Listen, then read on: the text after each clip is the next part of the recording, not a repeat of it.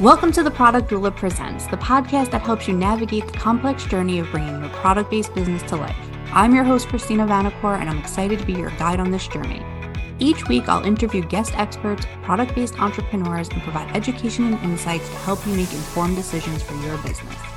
I know that launching and scaling a product-based business can be overwhelming, and that's why I'm here. I'm like your very own product doula, guiding you through every step of the process. From market research and product development to manufacturing and distribution, I've got you covered.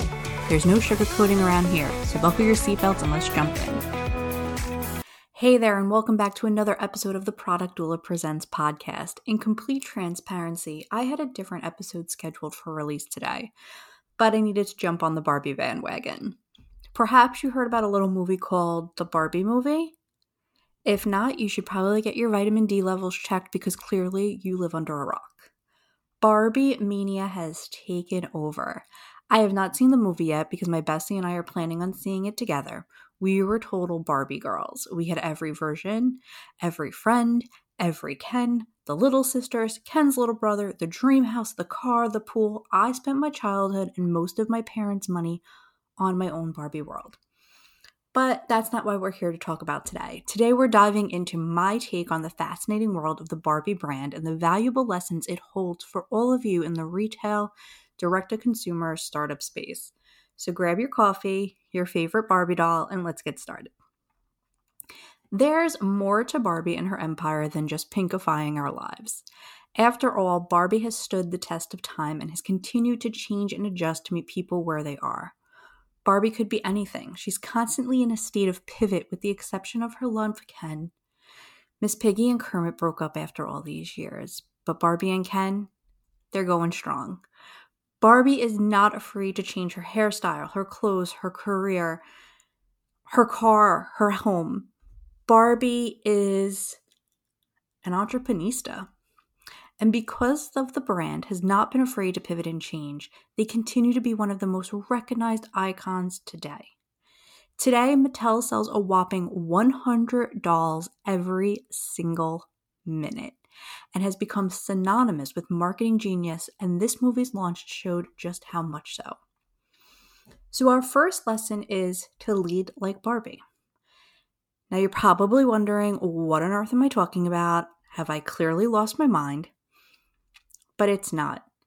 Leading like Barbie is all about being unapologetically yourself, embracing controversy when needed, and having a hustle-like yet graceful mentality.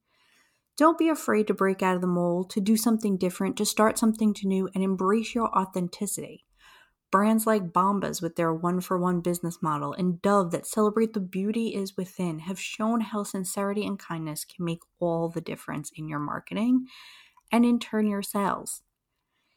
Lesson number 2 is accessorize. And I'm not talking about heels and hot pink rollerblades. I'm talking about partnerships. Collaborations can be a game changer for direct-to-consumer brands. I mean, have you seen the Barbie movie promotions?